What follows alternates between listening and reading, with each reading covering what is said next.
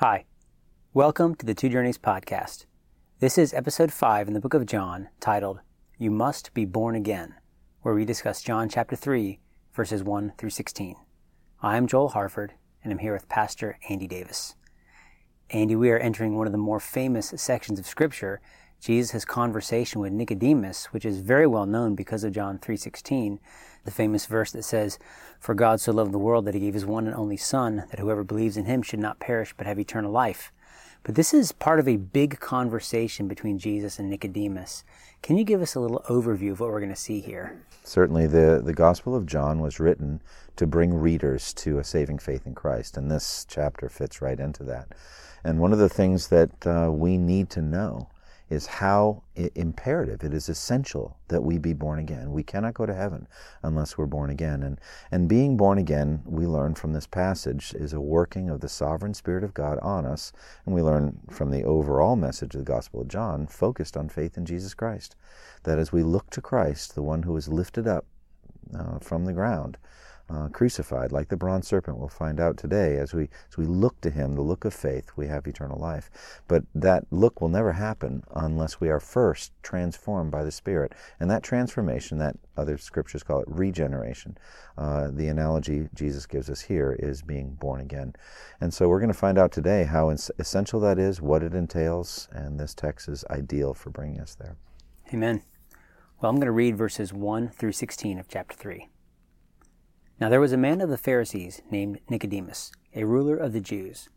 This man came to Jesus by night and said to him, Rabbi, we know that you are a teacher come from God, for no one can do these signs that you do unless God is with him. Jesus answered him, Truly, truly, I say to you, unless one is born again, he cannot see the kingdom of God. Nicodemus said to him, How can a man be born when he is old? Can he enter a second time into his mother's womb and be born? Jesus answered, Truly, truly, I say to you, unless one is born of water and the Spirit, he cannot enter the kingdom of God.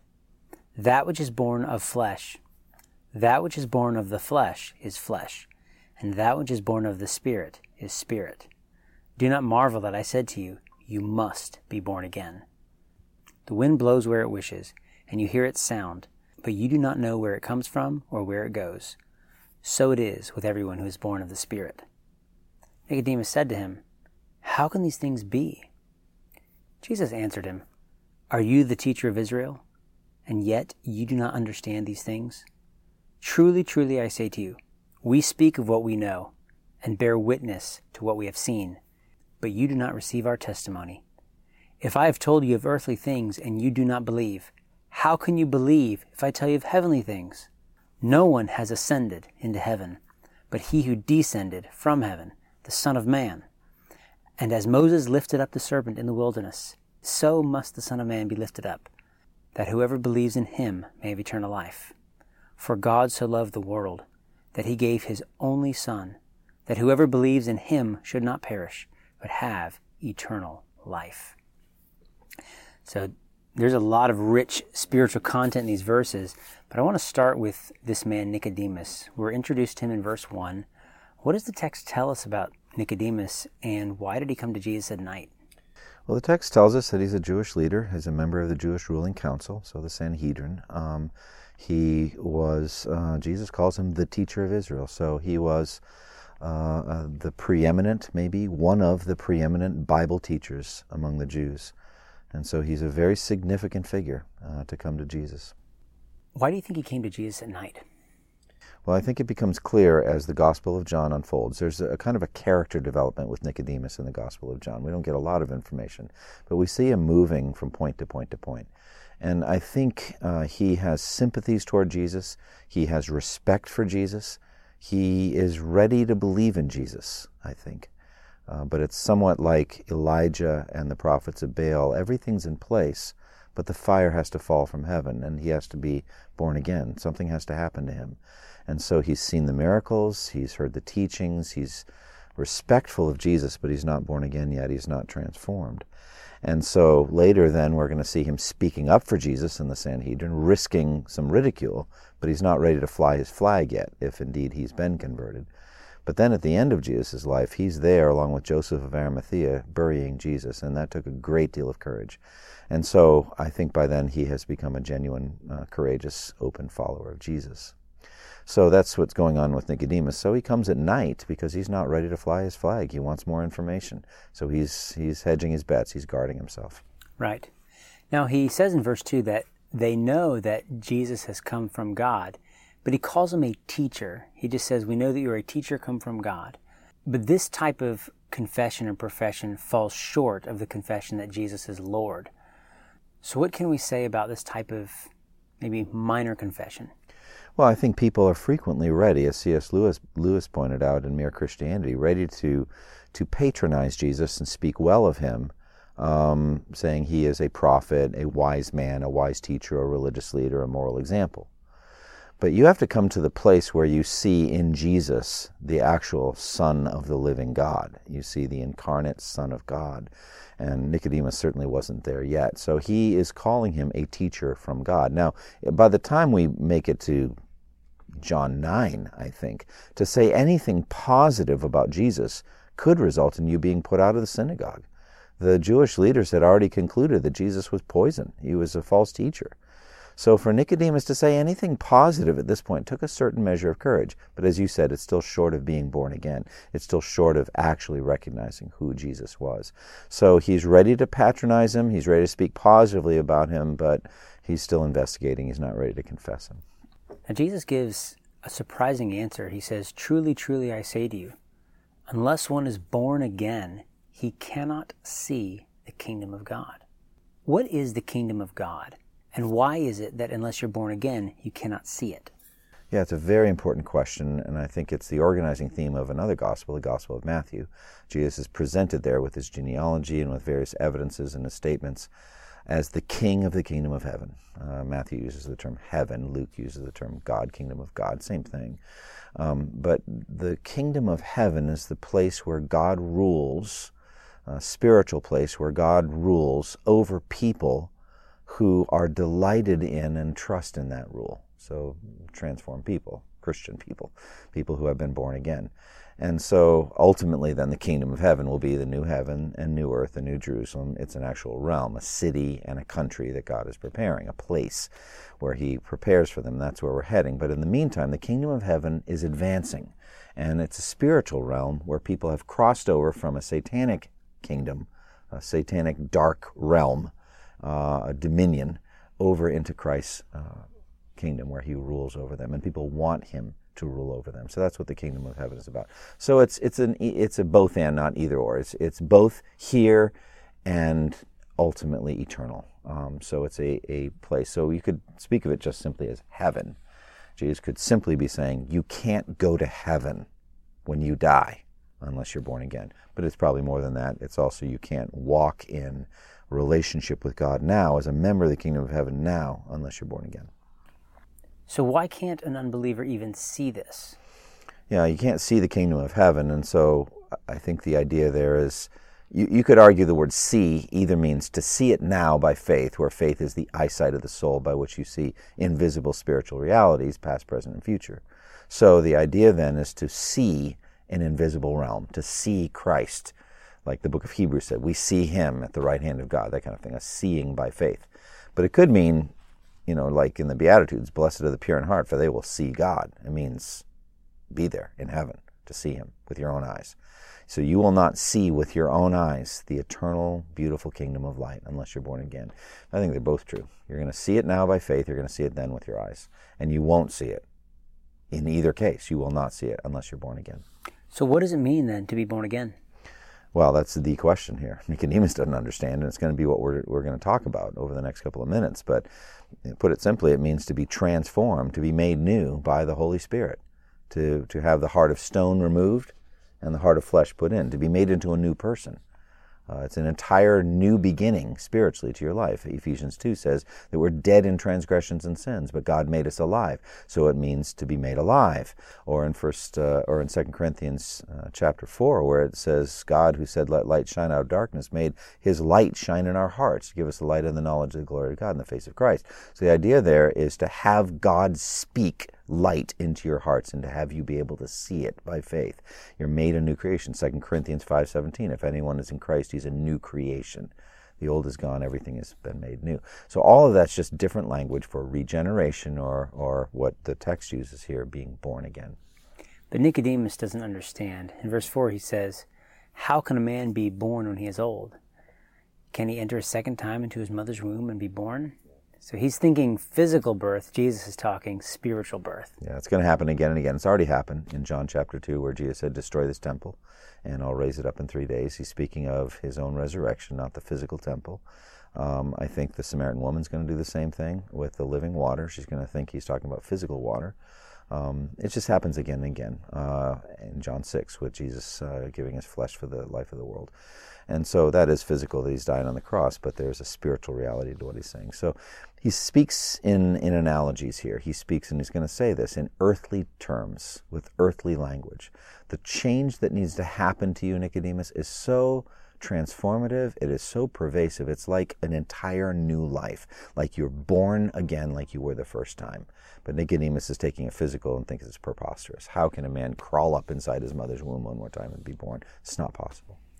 What do you make of Jesus' response to him in verse 5, where he says, "Unless one is born of water and the Spirit, he cannot enter the kingdom of God"? I think the confusing part is water and spirit. Yeah, so he's doubling down. Jesus repeats it, effectively saying the same thing again, but in slightly different words this time. And so you have to be born again to see the kingdom of God. Unless you are born of water and the Spirit, you cannot enter the kingdom of God. So now we get a different verb. First time it was see, then it was enter. And so the idea of enter is so important. We are all born outside the kingdom of God. We have to be born again to enter the kingdom of God. So there's that entering. You're on the outside, Nicodemus. You're on the outside. You need to be born again in order to enter. But here he changes the terminology slightly, and he says, unless you're born of water and the Spirit, you cannot enter the kingdom of God. Now, a lot of ink has been spilt on what this means, water and the Spirit. 1 John 5 speaks somewhat similarly to this. Titus speaks of the washing of regeneration and renewal by the Holy Spirit, so there's a washing image there.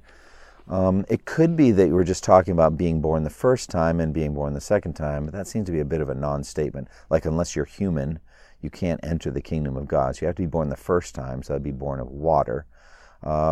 Even as a Baptist, I would be loath to link it to water baptism, because that would imply baptismal regeneration. You have to be water baptized in order to be saved. I wouldn't say that.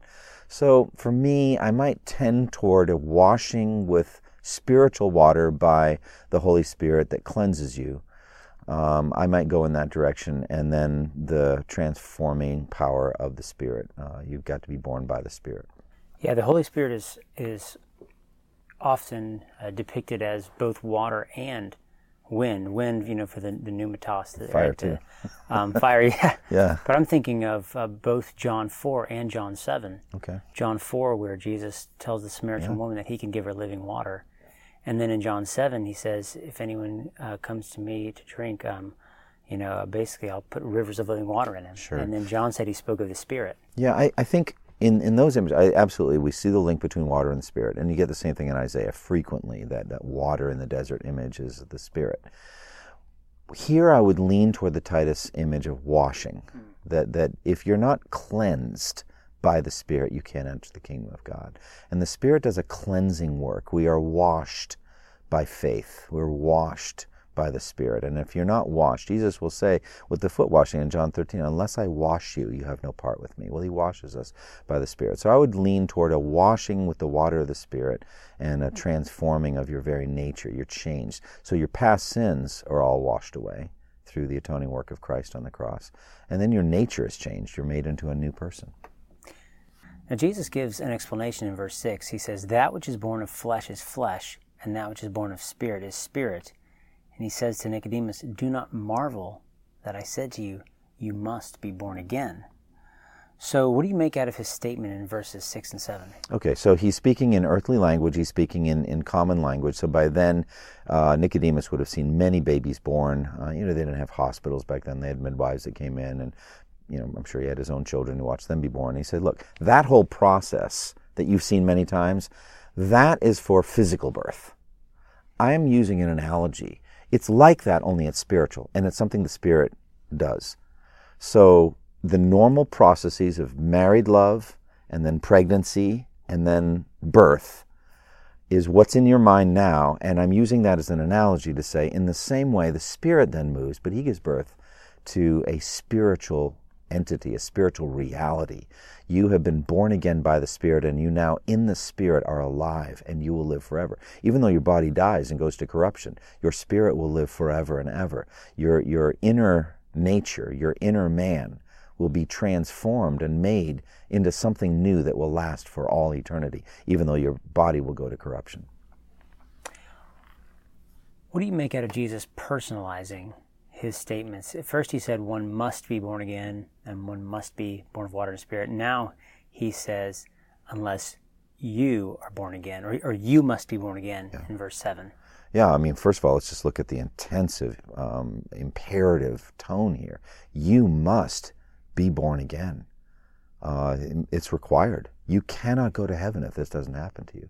So people talk about born-again Christians. That's redundant. If you are a Christian, you have been born again. If you've not yet been born again, you're not a Christian. It's not like something Billy Graham or some evangelists or some evangelicals made up. This is the clear teaching of Scripture.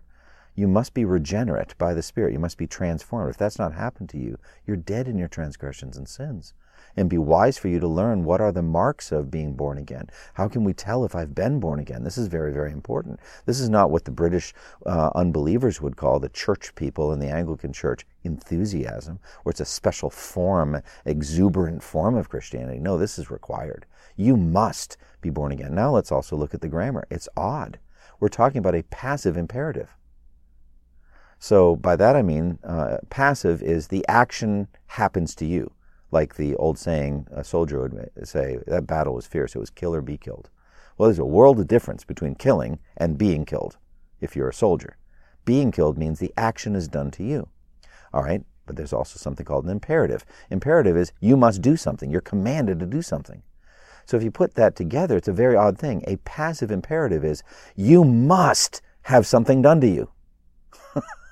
And that's true. It's also, we get the same teaching in Ephesians where it says you must be being filled with the Holy Spirit. So that's the Christian life after that. Same thing in Romans 12. Passive you must imperative. Be transformed. Be being transformed. That's right. So here's the thing. We are told absolutely, if we want to go to heaven, something must happen to us. And what's interesting, it's not happened yet to Nicodemus. So it's instrumental to know that this thing has to happen. Even in our unregenerate state, there are things we must learn and know before we are converted. So that shows the process of drawing that happens. It's a whole lifetime process. So little by little, some things get put into place, but still, like I said, with Elijah and the prophets of Baal, the wood and the altar and the water and the sacrifice are all there, but the fire has to fall from heaven. So information gets put in Nicodemus. Nicodemus, it's not okay how you are. This is not fine. If this keeps going on just like this, you're going to go to hell. Something has to happen to you, Nicodemus. I'm telling you, you must be born again. It's imperative. And so, yeah, he personalizes it, saying, Nicodemus, I care about you. You're coming to me here at night, and you're telling me I'm a great teacher, and no one could do these miracles if God were not with it. Let's cut through all that. Let's just get to the point. Nicodemus, you must be born again. Now, Jesus uses the wind as an analogy for the Spirit, specifically in the Spirit's activity in making people be born again. So he says, the wind blows where it wishes. You hear the sound. You do not know where it comes from and where it's going. So is everyone who's born of the Spirit. So how does this help us understand how the Spirit quickens faith and regeneration in a person? Well, I think it's a beautiful analogy. It's powerful, and Jesus is just such a masterful teacher. He uses two things here in this passage that we should be commonly experiencing, we know about, namely physical birth and the process of giving birth to a baby, and then the experience of wind that we've all had. And the fundamental idea here is no one has ever seen the wind, and no one can understand the movements of the wind. What we see is what the wind does, the effect of the wind. We could be inside a building and look through a window, and we can see the effect of the wind and say, wow, it's really windy out, even if we hear nothing. because the trees are bending. They're bending way over. You can see the leaves, the way that they're moving, the way the branches are moving. And so it is with everyone born of the Spirit. You can't see the Spirit coming, but you can see what the Spirit has done to the person. They're different now. They talk differently. They live differently. They've become a new man, a new woman, a new boy or girl. It's an amazing change that the Spirit works. So the wind blows, and I love what it says, wherever it wishes. The wind, you can't stop the wind. No one can restrain the wind. The wind's going to do what the wind's going to do. The wind is God. The wind is the Holy Spirit, third person of the Trinity.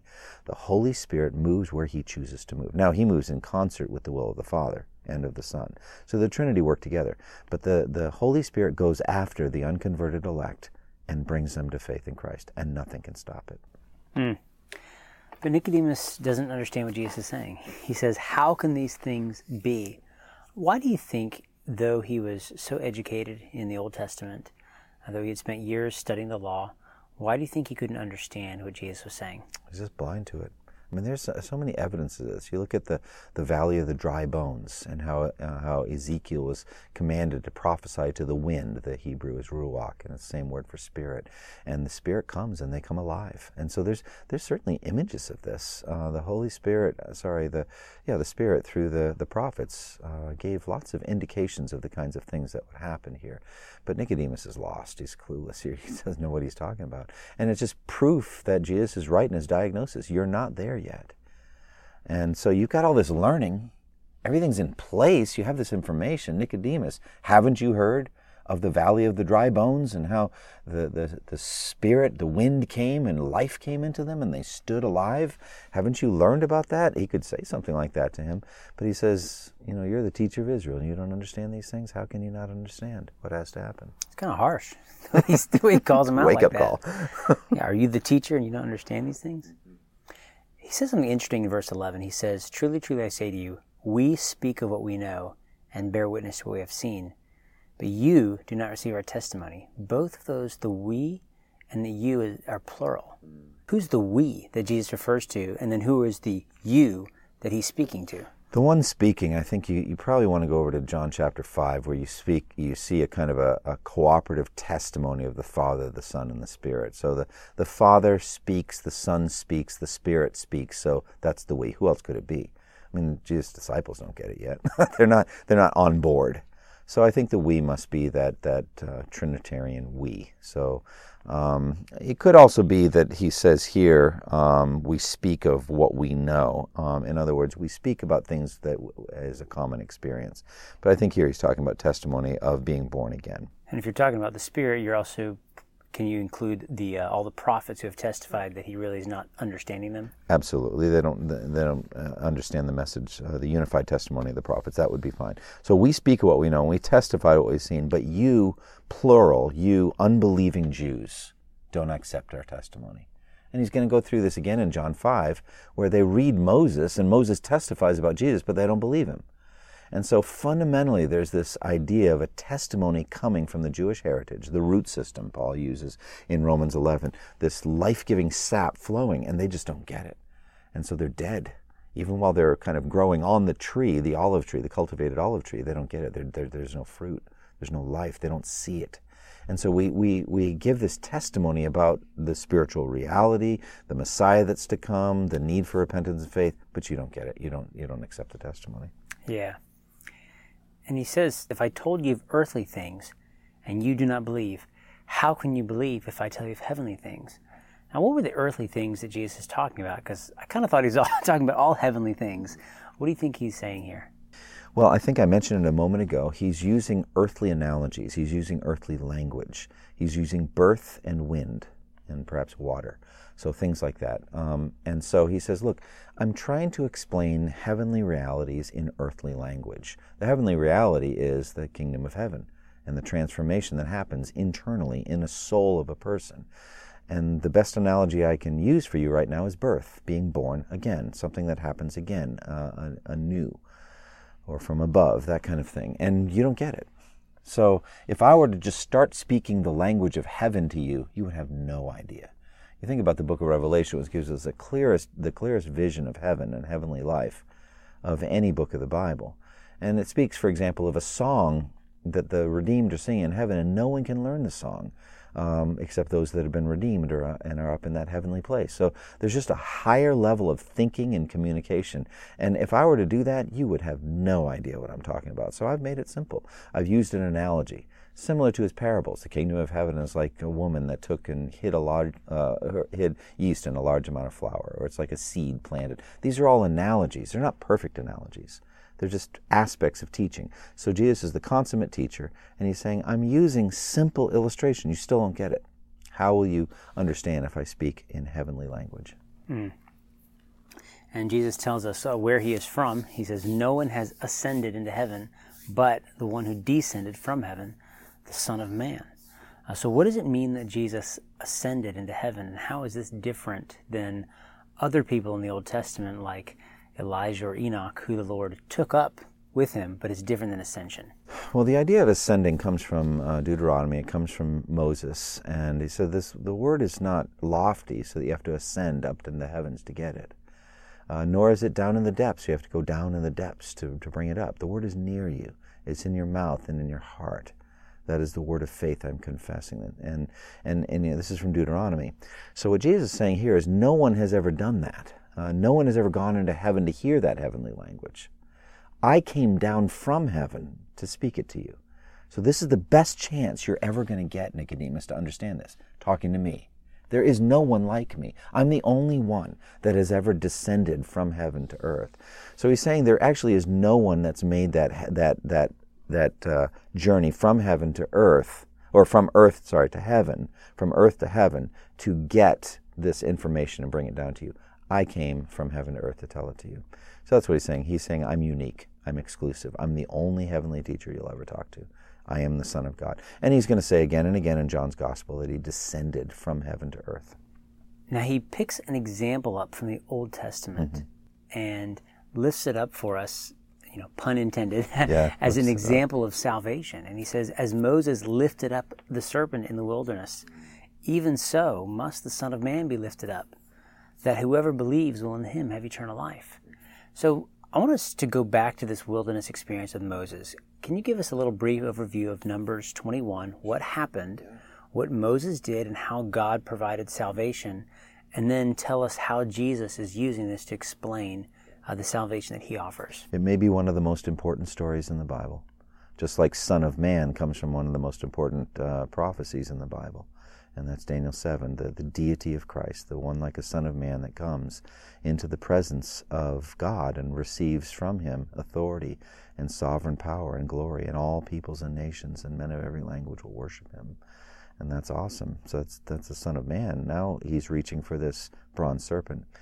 Why do I say it's one of the most important? Well, first of all, John 3:16 is one of the most important and well-known verses in the Bible. It's very well-known. We'll get to it in a minute. But it's totally linked to this bronze serpent teaching. So we really have to understand it. If you're going to understand John 3:16, you have to understand the bronze serpent. And Jesus is saying this is one of the most important aspects of what it means to be born again. And it's related to the story of the bronze serpent. So let's try to understand it. The Jewish nation was brought out of bondage, out of slavery in Egypt by Moses. And God delivered the Jews through a mighty hand and an outstretched arm, doing 10 plagues, and then the mighty Red Sea crossing. And then in the intervening, he gave them the law, Mount Sinai. And then in the intervening time, he fed them with manna from heaven and water from a rock, and brought them right to the brink of the promised land, to the Jordan River. And they sent 12 spies in, and the spies brought back a beautiful report about the land, but through unbelief they did not trust God to conquer the warriors that were waiting for them. They were afraid of the battles that were going to come. They said, we can't win. They have cities with walls up to the sky. And so they turned away. They rebelled. They would not trust God. In spite of the fact that God had carried them as a father carries a son all the way they went, they still did not trust God. 10 of the spies turned away. The 2 faithful spies, Joshua and Caleb, trusted in the Lord and tried to persuade the 10 spies, and through them the whole nation. But the nation turned away. And God then put them under judgment and said, none of you will enter the promised land except Joshua and Caleb. Not one of you, but your children will. So now turn around and go back the way you came, and for 40 years they had to wander in the desert. Well, they had to survive in order for them not to die immediately, but to give time for the next generation to grow up. God had to feed them, and he fed them out of love, and he fed them with manna from heaven. Day after day after day, they went out and collected manna. After a while, they got tired of it, very tired of it. They're eating the same food. Now, it's ironic because they would have been living in a land flowing with milk and honey. They would not have been eating manna. They would have been eating grapes from vines, big as your arm, unbelievable. But they wouldn't believe. So now they have to eat manna, and they started to complain. Well, God wasn't putting up with any of that, not putting up with complaining, because he's keeping them alive graciously. And so because of their complaining about the manna, they said, we hate this loathsome food. They called it loathsome. It was bread from heaven, and they hated it.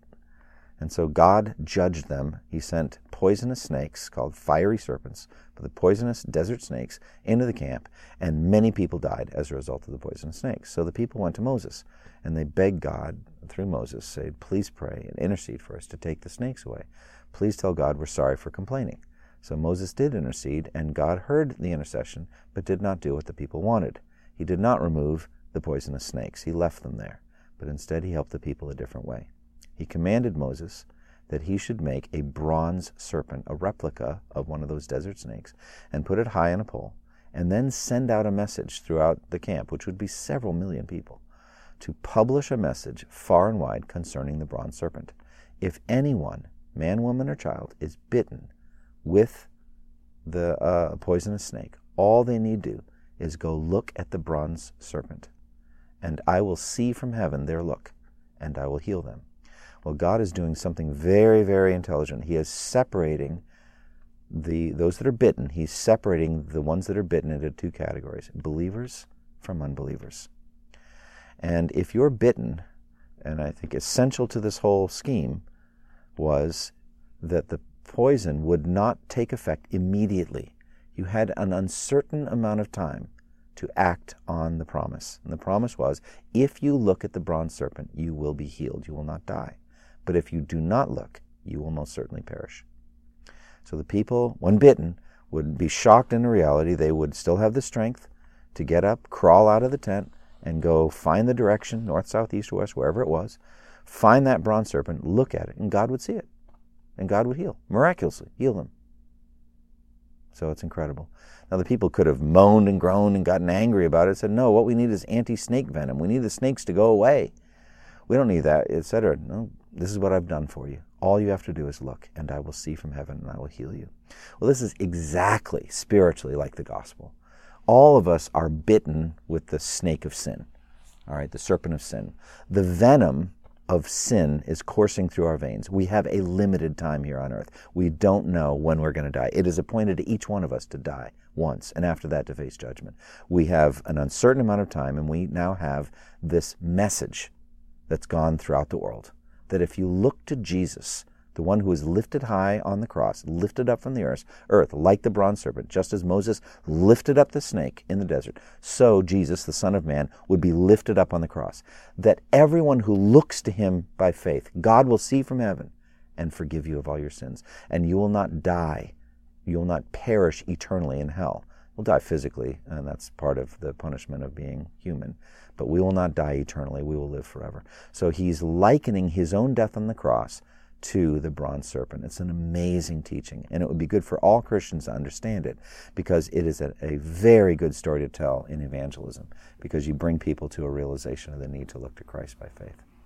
Yeah, it's just incredible. You know, Jesus makes a statement that Moses wrote about me. Yeah. Well, this is one of the ways. Yeah. Like, Jesus is the one lifted up. Yeah. He actually says this in chapter 12, if I'm lifted up from the earth, Amen. I will draw all men to myself. Now comes the most famous verse in the whole Bible, John 3:16. We just explained it, though. You did. Do you want to say anything else about it? Absolutely, I want to, because it's very, very important that we see the link between 15 and 16. John 3:15 is not one of the most famous verses in the Bible, but it's every bit as important as John 3:16 because of the word so. And the thing is, the word so is so frequently misunderstood. The word so is used in a lot of different ways in English, but in this case, we just need to understand the Greek grammar behind the word so. Okay? The Greek word literally means in the same manner or the same way. Hutos is the Greek word. And so the translation's fine. It's just that English is a little uncertain here. So people think John 3:16 would say something like this: "For God loved the world so much that he gave his only begotten Son, that whoever believes in him should not perish but have eternal life." That's not what the verse is saying. The verse is saying, for in the same way God loved the world and gave his only begotten Son. In the same way as what? Well, in the same way as the bronze serpent. That just as God provided the bronze serpent back in Moses' day, so now God has sent his Son into the world and provided his Son in the same way for the world now as the bronze serpent. It's the link is to the bronze serpent. So in the same way that Moses lifted up the serpent in the wilderness, so now God has again provided for sinners on earth. He has sent his Son into the world to be lifted up in death on the cross, that whoever believes in him, looks to him by faith, whoever does the look of faith to Jesus Christ crucified, will not perish, in this case not physical perishing, but eternal perishing, will not perish in hell, but have eternal life.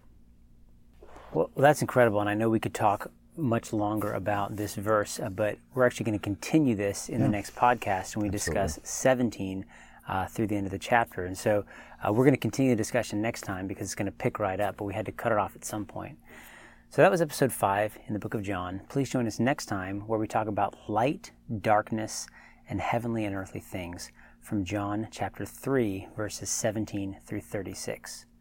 Thank you for listening to the Two Journeys podcast, and may the grace of our Lord Jesus Christ and the love of God and the fellowship of the Holy Spirit be with you all. Thank you for listening to this resource from twojourneys.org.